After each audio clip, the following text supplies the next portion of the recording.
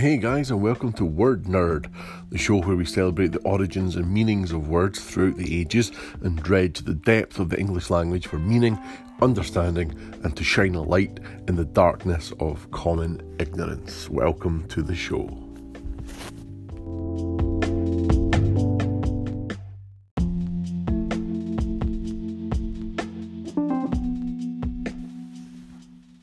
So this is the very first episode we've ever recorded for Word Nerd, so I really hope that you enjoy it and that you get something from it. If you have any thoughts or feedback on the show, then please do share it. You can get full details of how to do that at our website, which is tomhilsonperry.com, because that's my name. I am Tom Hilson Perry. Welcome. I really hope you get something from it, and I really do want to hear from you. So we are still ironing out the format of the show, and as such, we're keen to hear your thoughts and opinions, good or bad, because that's how we're going to know how to build the show in the future, is by getting that feedback. So get in touch, let us know what you think.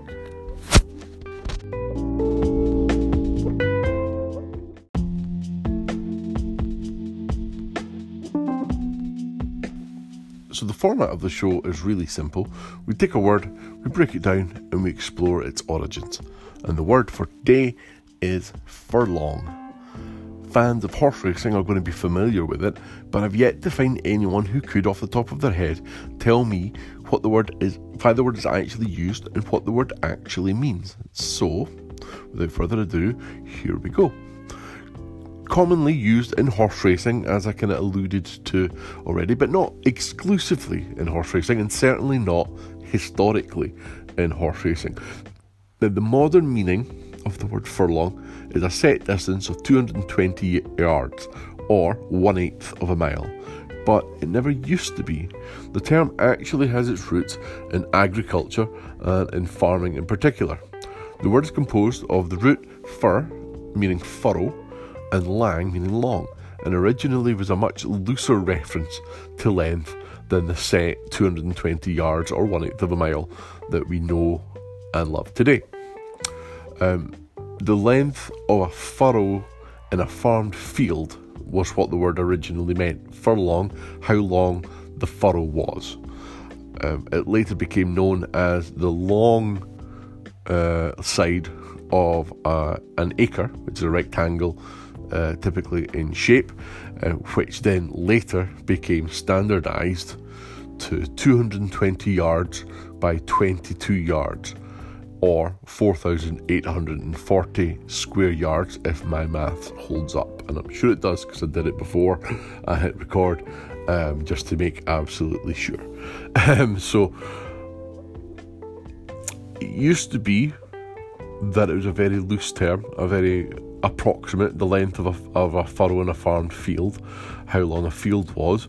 That became standardised to an acre, which meant the amount of area, square yardage, that could be ploughed in a day by a farmer with a pulled tool, an animal pulled tool, or the long side of that rectangle, which then became standardised to 220 yards, which is where that distance comes from in terms of, when we use it in terms of horse racing and things of that nature. So the long side of an acre, or the length, still more historically, the length of a furrow in a ploughed field, is where the word actually comes from. So that's where furlong comes from. It has nothing actually to do with horse racing, but it is commonly used there. I had a quick look, and I did find somewhere in culture that the word is also used. J.R.R. Tolkien used it in The Fellowship of the Ring. I thought it was quite nice because I'm a big fan. The quote being, they tramped on again, but they had not gone more than a furlong when the storm returned with fresh fury. So they hadn't travelled more than 220 yards, or the length of a furrow in a field, depending on, probably Tolkien would have meant the older historic meaning rather than the set distance. But yeah, so there you go. Take it as you want. furlong. That is the origin of the word. And thank you so much for listening to our very first episode. I'm sure the programmes will get better, but I hope you got something from this. I hope you enjoyed it. I hope you learned something. I know I certainly did in researching it. So we're going to be back with more Word Nerd over the coming weeks, months, and hopefully years. So stay tuned, subscribe to the channel, give us feedback at tomhilsonperry.com. Let me know what you think. I would love to hear from you. Thank you so much.